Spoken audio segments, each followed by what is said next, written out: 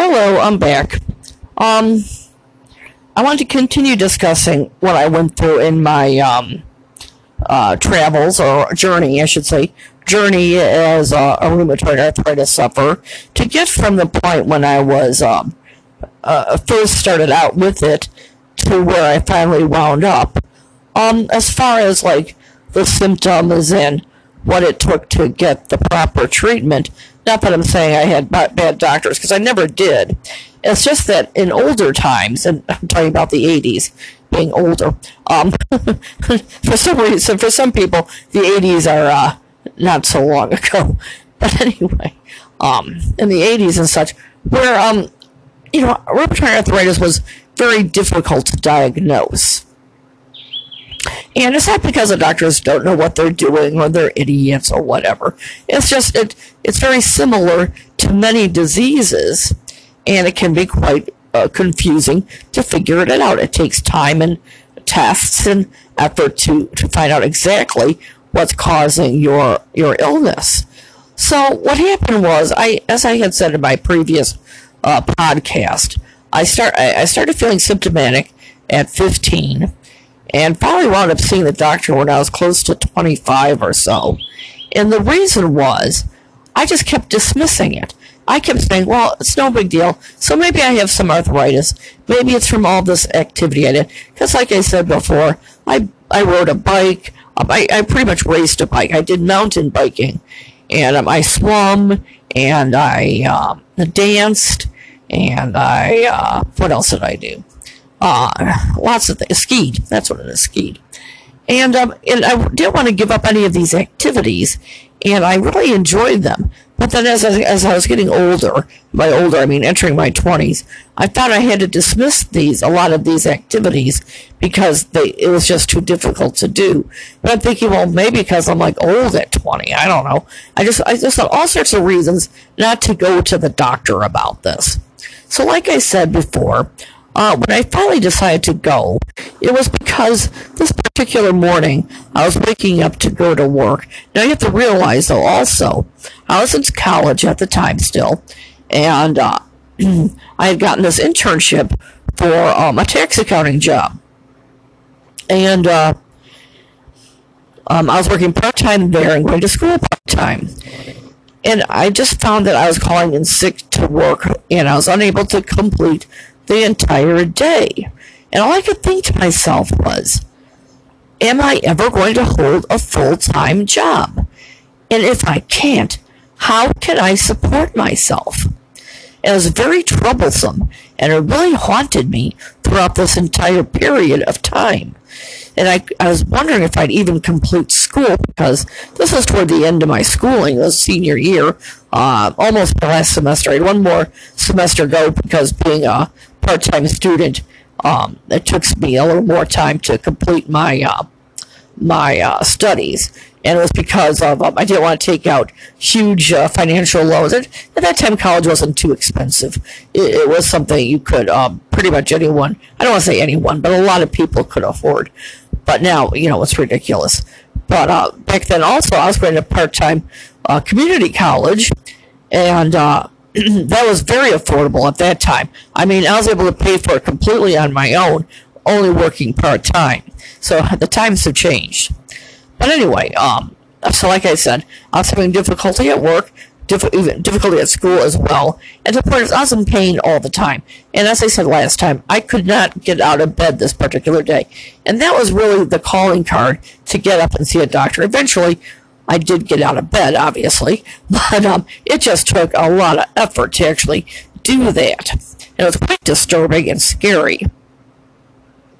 So I go to the doctor, and they couldn't figure. I mean, a regular doctor, your family physician type, your they call it the PCP, the primary care doctor, primary care provider today, just the regular kind of doctor. And they didn't know what it was, and so I showed them where the pain was. I told them how much pain, how I was tired. I was very tired. Also, that's another symptom of RA, is that you're very, very fatigued. It's a very fatiguing disease where you just want to sleep all the time. So if you're thinking to yourself, this person I know or a loved one I know, and maybe a son or daughter, gosh, she sleeps a lot. She doesn't seem to be motivated. She's always sleeping. She seems achy. Her stomach bothers her. She doesn't want to eat. This is very much like what RA is. So, I see the doctor, and like I said, I was showing him, where it hurts, what's bothering me, and all that kind of stuff. And they really couldn't figure out what it was. And now, it's like 20 years later since then. So I'm not sure exactly where they sent me first, but they sent me to a variety of specialists. And unfortunately, they weren't able to figure this out, and I wound up at an oncologist, which, if you don't know, is a cancer doctor. I was so afraid. I was so worried. I was like, I'm not even 25, and I have cancer. Oh my gosh. It was just terrible. I can't even put it into words what this was doing to me. And of course, it took a little while to see the cancer doctor. And it's not like today, though, where you have to wait months, and if you cancel the appointment, you have to wait another couple months and all this. You could see a specialist pretty quickly back then, but not quick enough for me, because I think it took maybe 2 weeks or something. But it just was like waiting to see this person was like torture. And I explained to her, all my symptoms and so on. And she says to me, well, we need to do a bone marrow test to figure this out. So I'm like, oh, great. And all I had heard about bone marrow tests was that it was very painful and difficult to go through.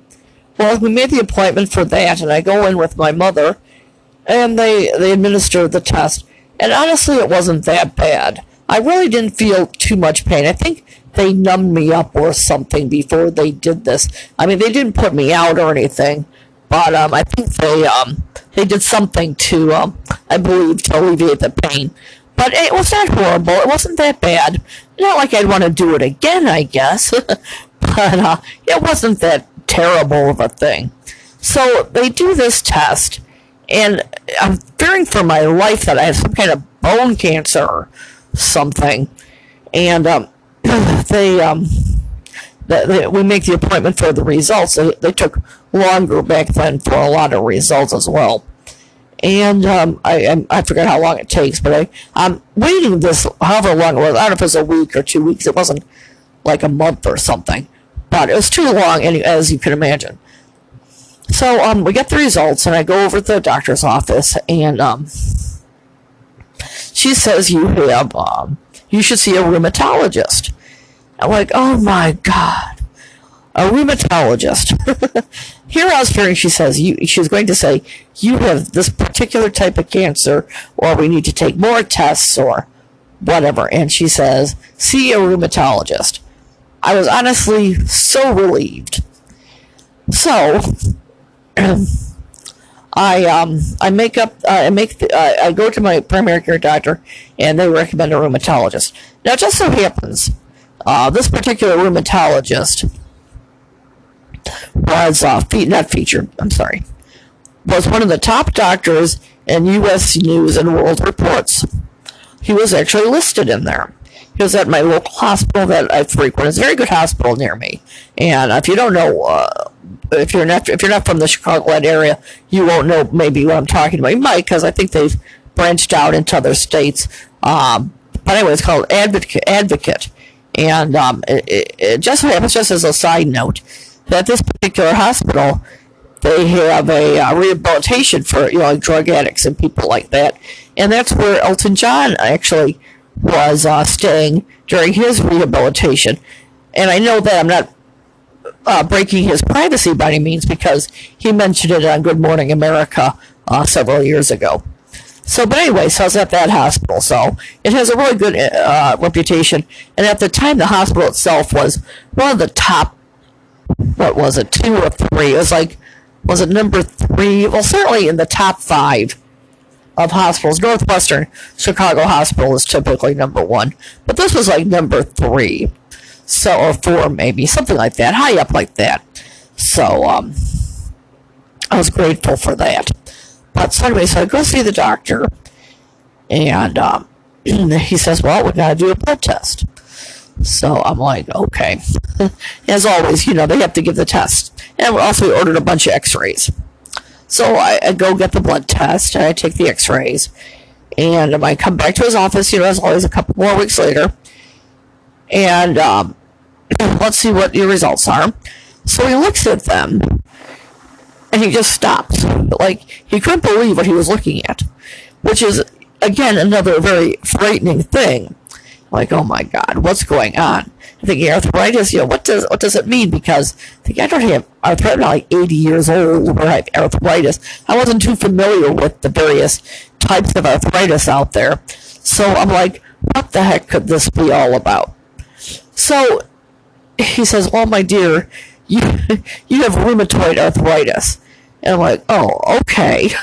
Whatever that means, just treat me for it, because it was beginning to become painful enough where it was starting to actually interfere with my day-to-day. I mean, aside from the work, like I explained before. But now we're looking at, can I cook a meal? Can I make my bed? Can I button my blouse? Can I open a door? Okay. It was beginning to interfere with those everyday kind of stuff.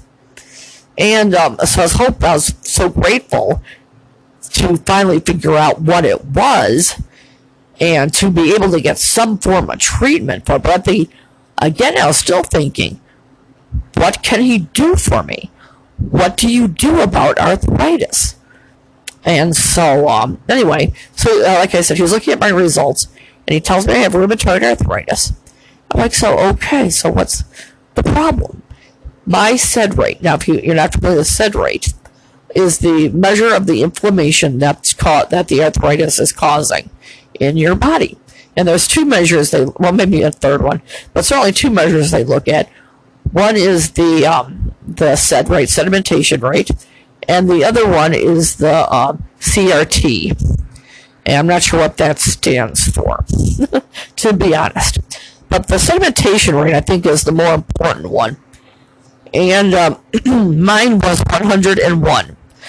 Now, that doesn't mean anything to most people unless you have arthritis. I mean, rheumatoid arthritis, and you're familiar with the SED rate. A person who has normal inflammation in the body, and we all have some form of inflammation in our body. Some of it from weight, some of it from maybe what we do with our lives and things like that, or how old we are and things. But a typical person's SED rate should be under 20. And mine was 101, which meant that I had more inflammation than I can have, because the most inflammation you can have is 100. So I was like over the top. So the thing is, he couldn't understand how I could walk into his office. He thought at this point I should be wheelchair bound, if not bed bound. That's how bad this rate was. So, I'm like, well, great. So, all I want is treatment at this point. Just please do something about this. So, he fortunately starts me on a course of treatment. Now, as I said in my past podcast, this may not be true for every person, what they do, but I think it's very similar to something a lot of people would undergo, given most people's SED rate is not quite as severe as mine. I think it all follows a similar protocol of events. So, first of all, what he did with me, I should clarify, is he put me on a course of ibuprofen. And I believe I mentioned this in my past podcast, where it's like crazy. It's like an insane amount of ibuprofen. And of course, you think to yourself, given this amount of ibuprofen, that's going to destroy your stomach. Well, they give you the Prilosec, and they might, give you another one of that similar type of medicine. But I remember correctly, and this was a while ago, as I said, it was like 6 tablets every 4 or 6 hours. Just constant ibuprofen. And I had to undergo that for a number of weeks. I forget how long it was, but it wasn't like 2 or 3 weeks, it was longer. And I had no stomach upset because of the Prilosec, but it didn't do much for the arthritis. So I go back to him. He says, well, how are you doing? Like, not so good. It's still pretty much the same. So he takes another blood test, and it's still the same. So, the next step, for me anyway, was methotrexate. And this I mentioned on a podcast before as well. Well, what they do is they take, I should say, what the medicine is it's actually an anti-cancer medicine. And it's still used today, because they've been using methotrexate on arthritis since I believe, since I believe the 70s, maybe before, I'm not exactly certain. Excuse me. It's very dry here in Chicago still. Where it's an anti-cancer drug, and they've been using it for rheumatoid arthritis for quite some time. And what it does is it stops the inflammation. They discovered that somehow while they were using it as a very important anti-cancer drug back in the olden days of the 70s. Anyway, they still use it for cancer today, but not as often. It was really a more like go-to anti-cancer drug back in the past times, and today it's not so used quite as much, but they still use it now for RA. But the thing is about this methotrexate is it's such a old medicine and so tried and true and all that it's not very costly. I don't know how much it is, but it's very meaningless as far as cost goes. So I was put on that, and they increase the amount of it over time. So with me, they start with these it's only 2.5 milligrams per little pill. So they increase it every so many weeks, or whatever the protocol was back then, by 1 or 2 tablets every so whatever. And so I started with 2 tablets, and then he increased it. And this continues over a period of time where I finally am at the maximum amount. And so he had to actually reduce it because I was having some side effects. But it, to the body, to me, it didn't do anything to me as far as like side effects until I got to the higher dose, where all he did was reduce it, and I was okay as far as the side effects go. But with this medicine, it can affect your liver. And so they have to do a blood test every 3 months. And also they have to monitor your RA. So you're kind of stuck having to have these blood tests. But anyway, so this drug did not make a huge amount of difference either. So that left me with what we now have since, I think it's about the year 2000, maybe 1998 or possibly 95. Those biologics you see on the television a lot. The Humira, the Enbrel, and whatever else they're advertising. And so I was put on either Enbrel or Humira. And it worked a little bit. But it was at the time, in this beginning time of this the drug, I was actually feeling pretty comfortable.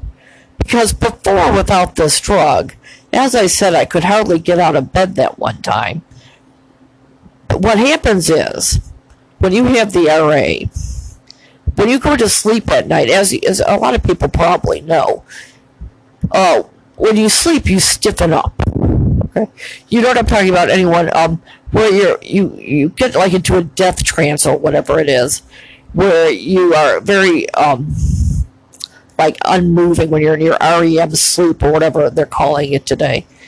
And when that happens, when you have RA, and it might happen with other conditions, is that the arthritis is very painful. So it's very difficult to have a good night's sleep, which just furthers this fatigue you have anyway.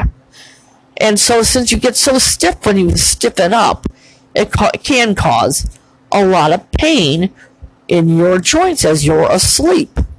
So what happened with me, before I started taking whichever one it was, the Enbrel or the Humira, I would wake up screaming in pain when I go to move in my sleep. However that works. You're stiff yet you move. I don't know sleep patterns. I mean, what am I? But when I go to move in my sleep, it would tear my shoulder. I mean, it wouldn't tear it. I mean, it would feel like it's tearing my shoulder. I have arthritis in my shoulders, in the blades, but it's not horrible enough to tear anything. But I'm just trying to say it felt like that. And I would scream in pain, and I would be almost unable to go back to sleep. And so this Humira, or Enbrel, whichever it was, took care of that. And I was able to walk without a lot of limping and without a lot of pain. And I was able to walk a little better. And I felt a little better. And, the problem with these medicines is they can have some side effects. And so it's important that you see the doctor and that he monitors you so that you won't have the side effects. So I did not have any side effects with either one of those medicines. They work just fine. You wouldn't even know you're on a medication when you're on them, except for the relief it gives you. And they're very good, and they work very well. And I'm sure many, many people have gotten a lot of relief from them. The only problem with me is that these drugs peter out. I've been on the Enbrel, then I was on Humira. Enbrel petered out. It just stopped working, and the doctor doesn't really understand why that is. And I think other people have this experience because you medicine jump, medicine hop. You go from one medicine to another medicine to another medicine. And the doctors I guess that's all they can do. I don't know. But when the medicine stops working, I mean, it's not the doctor's fault.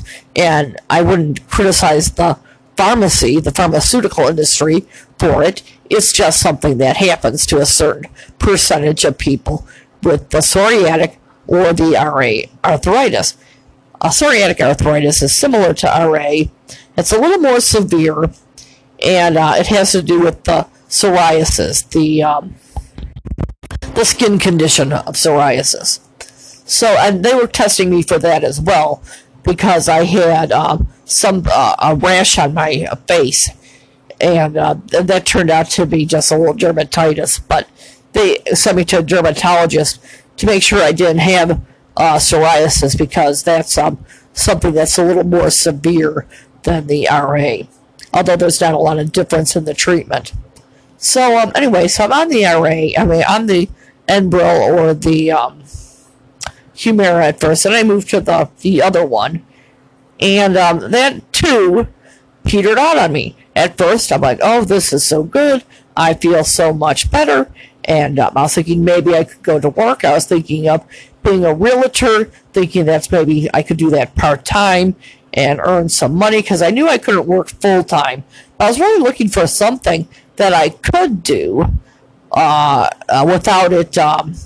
without necessarily being a little money. I was looking for something that I could earn a little bit of money. I think, well, real estate, I'd be up and down steps, and maybe I could just tell them to go in there and look. And I was just debating about this sort of thing. I don't know if it could have actually happened. But in the meantime, I did wind up not doing that. And the reason was it just wasn't something that was going to be able to happen. And also, at this point in time, I couldn't drive a car. So I was thinking of trying it again because I was on this new medicine. But I'm like, I don't know. I don't know if I can manipulate the pedals and steer the wheel and do all that business. Because what was happening before I was diagnosed, when I was driving, is I was having a lot of trouble finding my blind spot. I just could not move my head all the time. You need to do that in the course of driving somewhere to see in my blind spot. It was giving me a lot of pain and a lot of difficulty. So I was just afraid that had not changed significantly enough to allow me to drive. Because with me, the more I do something, the more pain I'm in. Some arthritis sufferers are like, oh, well, when I move, I feel better. Well, with me, although that's somewhat true, if I were to sit too much or lay in bed too much or whatever like that, sure, when I get up, I'm very stiff and sore and painful sometimes. But if I do repetitive action to one joint, then the pain is worsened. It comes back. So I have like a rock and a hard spot kind of thing. It's like either, well, do I sit and get some relief where then I'm going to stiffen up and not be able to get out of the chair. That's never happened. I'm always able to get up and out of the chair, fortunately. And then I'm stuck with, well, now I'm standing. How long can I stand and walk around and do stuff without now being in a lot of pain all over again? So it's kind of like a difficult kind of situation as far as movement and such goes. So anyway, I was stuck not driving a car. At that time, we did not have Uber, so I had the taxi cabs and all that taking me over to the hospital. Like I said, this hospital is maybe like 3 miles from where I live. So, and fortunately, I'm blessed with this very excellent hospital nearby. So anyway, so I was on Enbrel, I was on Humira, and now we moved to another medicine, and Cimzera. And that's not advertised, I don't think. Maybe in some magazines, but I've never seen it on television. And that, I suffered some side effects with that medicine. I was never very comfortable on it, but all that mattered to me was that the arthritis was feeling better. So I put up with the side effects. Excuse me. The side effects were kind of like a hazy kind of fogginess I had about kind of like thinking and about like walking through like pea soup or something where I was very slow in moving. It was kind of strange, but I put up with it because there's not a lot at that time, and that was the early 2000s. There was maybe no, excuse me. No, it was later than that. It was like maybe 2008, I'm thinking. 2008, 2000, no, not, maybe 2012. Somewhere in there. And so I'm thinking, how can I put up with this? Because this like fogginess and this slow movement, and it was just very odd. And so eventually it stopped working on my arthritis.